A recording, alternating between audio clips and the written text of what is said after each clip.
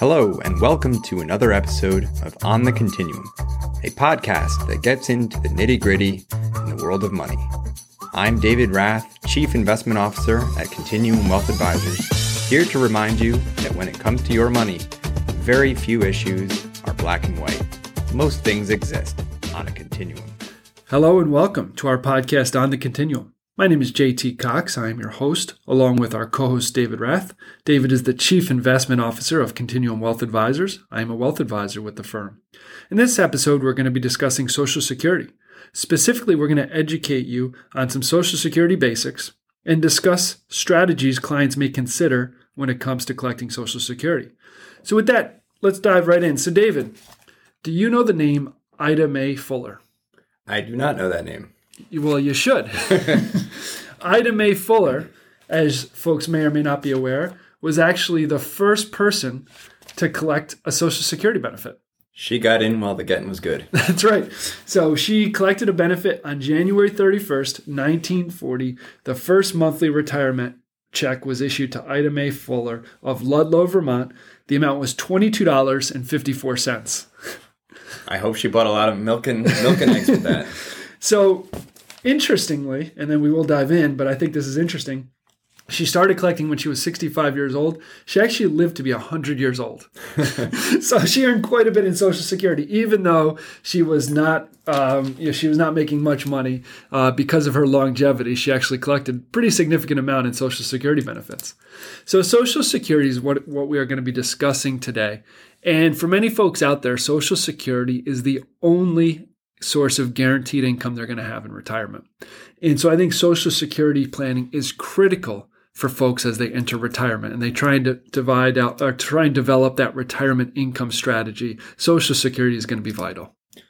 Yeah, and to your point, it's guaranteed as far as the government guarantees their benefit, and it is something that is going to impact their cash flow. It is a one-time decision, so you want to make sure that you are aware of all of the scenarios and everything that goes into what your claiming strategy should be. So I think it's important to understand what your options are, not just claim it as soon as you're eligible for it, because there are some other considerations that you need to take into account. You hit the nail on the head. Too often, this is not something where you can go by the water cooler expert who, said like, oh, I collected at this age because this is what I needed to do. That might be right for them, but everyone's situation is going to be unique. So this decision is going to impact you. It's going to impact your spouse. It could impact, children potentially. So this is going to have a major impact. So before you just rush into this decision, it's really important that you are educated on Social Security and some of the different strategies at play when it comes to collecting Social Security. So David, I always think about Social Security, and I think that there's three really important ages when it comes to Social Security. And what do you think those ages are, would you say? Well, the first main age is 62, when somebody is first eligible to claim their Social Security benefit. The next important age is going to be their age of full retirement, which is different depending on the year that you were born. Yep. And then the final age is age 70, which is the last year that you can claim. And we'll go through what those different ages mean as far as the benefit amount. Exactly. And I can't tell you how many times I've spoken to folks that say, well, at 62, I have to collect it because I have to start right away. And that might be the case for some folks, but for a lot of folks out there, that might not make the most sense for them. So it's really important to just not just sign up as soon as you can. And we're going to talk about why that is. Because, well, let's dive into it. If you do collect at 62, what happens? So you are getting a reduced benefit from what you would receive at your full retirement age. And that reduction, we're not going to get into the specifics, but it is going to be a reduction that does decrease every year that you wait up until your full retirement age. And then beyond your full retirement age, then there's even an increase to that full retirement benefit that you would receive. Exactly. And as a general rule, and again, this isn't locked in, but it's about 8% a year increase for every year that you delay. Yep. Is typically what you can expect. And so when we tell folks it's an 8% increase, and then we invest in the market, how often can we say we guarantee that this is going to increase by 8% next year? Well, if the SEC is listening, we never say that. So exactly, because you can't. And so it's nice to know that there is a guarantee there for every year that you are delaying.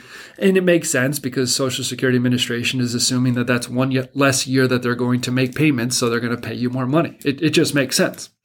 So full retirement age is the age that you have your full benefit, right? But it's not necessarily the highest benefit. Right. Because as you said, if you delay beyond that full retirement age, what happens at that point?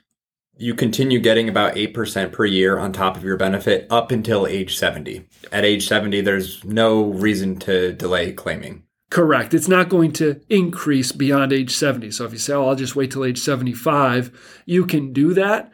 But your benefit is not increasing beyond age 70. Right. I've seen maybe one case where somebody tried to make the case that they should wait longer because of tax purposes. And I thought, just take the money. At the end of the day, take the money. So 62, full retirement age, and 67. So full retirement age, touch on that for a minute. For years, it was age 65. Yep. And because of longevity, because people were living longer, people such as Ida Mae Fuller, Social Security Administration decided to increase that full retirement age. So it's 65, 66, it could be 66 in some months, and now the maximum full age at this point is 67. Yeah, and that's actually important because when people worry that Social Security benefits are going to run out, they won't necessarily run out, but what we probably will see is the government enacting legislation that pushes that full retirement benefit age out, maybe increasing that age 62 to a longer age. They will make adjustments to make sure that the Social Security Trust is funded. Yes, and I'm glad you're touching on that because that's the elephant in the room. Everyone asks, is Social Security going to run out? And so, again, not to dive too deep, but there's two sources when it comes to Social Security. There's the dollars that are being paid in by current workers, right? Every paycheck, I have Social Security tax taken out. And then there's the fund that's used to supplement those dollars. So the dollars being paid in by workers is not enough right now to cover all the benefits that are outstanding. So that's where they're utilizing the Social Security Trust. The numbers it's about 70%, again, give or take, funded by the dollars that are being put in by workers. 30% is being funded by this trust. So when you read an article and it says Social Security is going to run out in 2032 or whatever year the article says, that doesn't mean that benefits are going to go to zero. Yeah. It just means that if things continue and there's no changes whatsoever, then 70% of benefits will be covered. The 30% will not be. Now, to your point, will that happen? Again, you can never say never when it comes to politicians because I can't predict what they're going to do. And if you can, God bless you.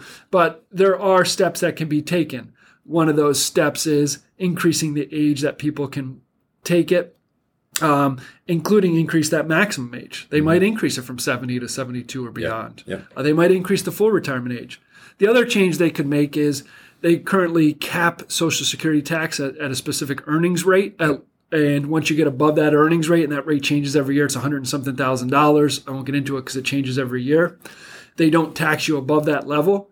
They can increase that rate. Yep. And that would increase the amount of dollars coming in, and therefore Social Security wouldn't, quote unquote, run out. Yeah, they actually made a pretty significant increase to that maximum level last year into this year. So if you're a high earner, you're going to see more of your paycheck not taxed at a higher rate, just more dollars taxed throughout the year. Correct. So again, the question is Social Security going to run out? I need to grab it as soon as possible. Not necessarily. Right. There are steps that can be taken. So getting back to strategies, so we talked about the ages. You've got full retirement age, you've got 62, and you've got 70. In addition to considering the amount of money that you're going to be earning, and the idea being that every year you delay, the dollar amount you're going to earn is going to go up, there's some other considerations when it comes to collecting Social Security, especially early. That full retirement age is important because once you reach that full retirement age, your ability to collect Social Security and earn income prior to that is very restricted as far as how much you can earn. And for this year, 2023, if you earn above $21,240 of earned income, and we're going to talk about that, and you're collecting Social Security, you're going to be penalized. Yeah, you're going to see a reduction in your benefits, and we won't get into the specifics because there's a lot of dollar figures getting thrown around. But if you earn over a certain level, and the level is pretty low, if you earn over that, you're going to see your Social Security benefit reduced for those years. Exactly. So I've got clients who will retire, they'll collect Social Security, and they're going to say, I'm probably never going to work. And then they get bored and they go work at Lowe's and they're collecting their paycheck. They're not really thinking about it. Next thing you know, you can earn $30,000, $40,000 working at Lowe's or Home Depot or something like that. And now their Social Security benefit is being reduced. And so it's a major consideration for folks when it comes to, do you want to have the ability to earn income? I've had other folks who have retired, said, I'm done working, and then they've been offered consulting opportunities. And consulting opportunities can be pretty lucrative, depending on what type of work you were in. And sometimes people want to stay working because they want the challenge. They like the mental challenge of that. They like the socialization of it. The last thing you want to say is, no, I can't accept this opportunity that's very lucrative because it's going to impact my Social Security. Yeah. So Social Security, your ability to work when you take Social Security is a primary driver of one of the main decision points. Do you plan on working? If you do plan on working, you really want to think about that before you turn on Social Security. Yeah. And the other consideration, or the other main consideration, is what I like to refer to as a longevity hedge. If you are going to live a long time, you want to delay as much as possible and draw off some other sources of income for those years, because the longer that you live, like our friend Ida May, the longer that you're going to be receiving whatever benefit that you choose. So if you lock in a lower benefit, you're going to be receiving that lower benefit throughout your life versus waiting a couple of years and getting a higher benefit if you do live to age 100. Exactly. And not only yourself, but this could also impact a spouse, because we're going to get into spousal benefits, widows benefits. But so that decision doesn't only impact you, it could impact your spouse as well. So it's really important that you are very up to speed on everything. And what I tell clients when I work with them and say they're 62 and they're retiring and they say, should I collect it now? I say, what we're going to do is we're going to wait if we can, if there are other sources that we could draw on and it makes sense for their situation. But we're not going to commit to waiting to 67 if that's their full retirement age, because 5 years is a long time and we don't know. But what we're going to commit to is we're going to wait 1 year. And in a year, we're going to sit down and we're going to evaluate. How are things going? How is the health? How, are you working? Did you decide you want to go back to work? And we kind of make that a talking point every year. And at some year between that age 62 and 67, it might make sense to turn it on. Or we might say, you know what, I can go another year. And I found that rather than folks saying, okay, I'm going to wait 5 years or 8 years if they want to wait till age 70, that's a pretty big commitment to make and we don't know what's going to happen. But if we can take it year by year, people usually feel pretty comfortable with that. Yeah. What do you say to people that push back when you tell them to wait and they say, well, what happens if I die? I don't get to collect any of the Social Security that I paid into. Yep. And, so again, there's two scenarios, right? You die or you live a long time. And if you die and you didn't collect anything, that's bad. Absolutely. And we'll talk about widows benefits because there might be some other sources there. But I'd say not a worse scenario, because being dead is the worst scenario. But I also would hate for someone to be age 75 and say, I wish I waited because now I'm running out of money. Yeah. And I always like to say that there's not going to be a ledger at the pearly gates. Right. St. Peter. Looking at your Social Security paid in versus what you actually collected, right? Yep. You're not going to be there to reap the benefits that you've paid into your entire life, but there's other considerations at play. Absolutely. And again, I've never had anyone come back from the grave and tell me I wish I collected it sooner. Yeah. It hasn't happened yet. I have had clients tell me I wish I'd waited. Yeah. And it's impacting my life now in retirement. And those are difficult conversations. I've had clients say, I wish I didn't collect it because I want to go to work now and I'm restricted and I can't. Yep. Those are difficult conversations. Let's talk a little bit about married couple, because I think there's a lot of strategies when it comes to Social Security for a married couple. And so when it comes to Social Security, you have your own benefit that you've earned. But if you're married, you also have access to a spousal benefit. And could you talk a little bit, David, about what a spousal benefit is? So a good rule of thumb, of course, it's going to be different depending on ages claimed, but the spousal benefit is going to be about half of what the primary earner's benefit is.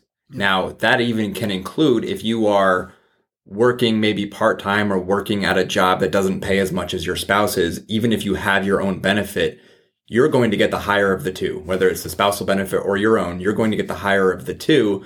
And that spousal benefit is going to be roughly half of what the higher earning spouse is. Exactly. So let's use an example. Let's say husband and wife, husband didn't earn a lot of income, didn't show a lot of income. The wife was the primary earner as far as income goes. So the wife has access to a benefit at full retirement age. And we'll just say they're going to collect full retirement age just for simplicity's sake. Her benefit is $4,000 a month. She's collecting a nice benefit. The husband, his own benefit that he's earned is $1,000 a month. So the idea is he can collect $1,000 a month, or he can collect that spousal benefit, which would be half of hers. So he'd actually get $2,000 a month. So that's a nice benefit. And the thought being, there's a lot of households out there where one spouse was the primary earner, the other spouse maybe took care of children or worked around the house or did something that didn't produce a lot of income. Maybe they did charity work and things like that. So the government wanted to still support in some way that other spouse that didn't work as much. Yeah. And of course, there's also the consideration about when the primary breadwinner for the household does claim their benefit, because you can't claim the spousal benefit until the primary earner claims their benefit. Yep. So there's different strategies at play. So maybe if you do have your part-time job that you do have a benefit on, maybe you claim that and then wait until your spouse turns on. The point I'm trying to make is that there's a lot of different scenarios that you might encounter, and it helps to talk to a professional that knows the benefits inside and out. Absolutely. And I would say that every time I've met with folks, every single time, the answer has been unique to their situation. Yeah. There is not one strategy where we say, this is exactly what you should do every time, because everyone's situation is unique. Yeah. You've had spouses who are both high earners, spouses whose one's a high earner, one wasn't a high earner. And so we want to evaluate your situation. We have to look at other resources. Some people have pensions, other people have 401ks. Are there other resources available? So it's important that you sit down and you review your entire situation to understand that, because that spousal benefit, there's a lot of strategies there. If both spouses were high earners, one might collect at full, one might wait till age 70. I've had folks do that. There's so many different options out there. Yeah. Yeah. And that's the big takeaway is it's going to be unique to your situation. Yeah. Now let's talk a little bit. So that's while both spouses are alive, you do have access to a spousal benefit. So now let's continue my example and say one of those folks passes away. What happens in that instance? So then there's what's known as the survivor benefit. And so, of course, each situation is going to be different, and the survivor benefit is going to be based off of if you're the lower earning spouse, it's going to be based off what the primary earner's income was for their life. Exactly. So in my situation that I discussed earlier, the wife's benefit is $4,000. The husband was collecting $2,000 a month as a spousal benefit. Let's say the wife passes away. What would happen in that instance is the husband would then receive the wife's benefit, the $4,000. The $2,000 would go away. Mm-hmm. So as a family whole, it would be reduced because they would lose his benefit, but you do step up to at least the higher benefit. Yep. And that's really important for folks to understand. And there's a lot of planning for widows, widowers, and sometimes as far as the age that you're able to access that benefit, it's a little sooner. Yep. You can actually access that at the age of 60 potentially. Yep. So again, that's another scenario where if you're going through a situation, you really want to review that situation and see what you have access to. Yep. The last component here that we'll talk about here is a divorce situation. If you are married, and I believe the number is 10 years, and you do not remarry, you could potentially have access to a benefit on an ex-spouse. Yes. So, and that benefit, again, it's going to depend on many different factors. But it would be, there is a potential benefit out there. And there's a lot of folks who didn't realize that was available to them. And so for all those folks, that's something where we get on the phone with Social Security Administration, we reach out to them, we schedule an appointment, and we talk to them. And in my experience, Social Security Administration, if you go see them, they're very helpful. Their goal is not to try and, make sure that you don't get, they want you to get the highest benefit possible. Yeah. The folks that work there are helpful, and they're going to say, these are the benefits you have access to. This one makes, sense because it's a higher, they can't give you advice, but they can say, this is your higher benefit. Mm-hmm. Yep. And so, there are opportunities out there. If you've gone through a divorce, if you were married for a certain period of time and you meet those thresholds, you do have access to that. Yeah. And we won't get into it, but there's also disability access to Social Security benefits. So there's a lot that goes into the Social Security program, and you want to be fully aware of everything that you are entitled to. Yes. And that's why I always encourage folks, go see make an appointment, go see them. And yes, you can do it on the phone. And I know they moved to the phones, but I do believe locally they are taking appointments here. And the feedback I've received from folks who have gone to see them in person and be like, they were really helpful. Yeah. And so I really strongly encourage you, go visit with that individual if this is your situation, get those numbers, and then sit down with someone and talk to them.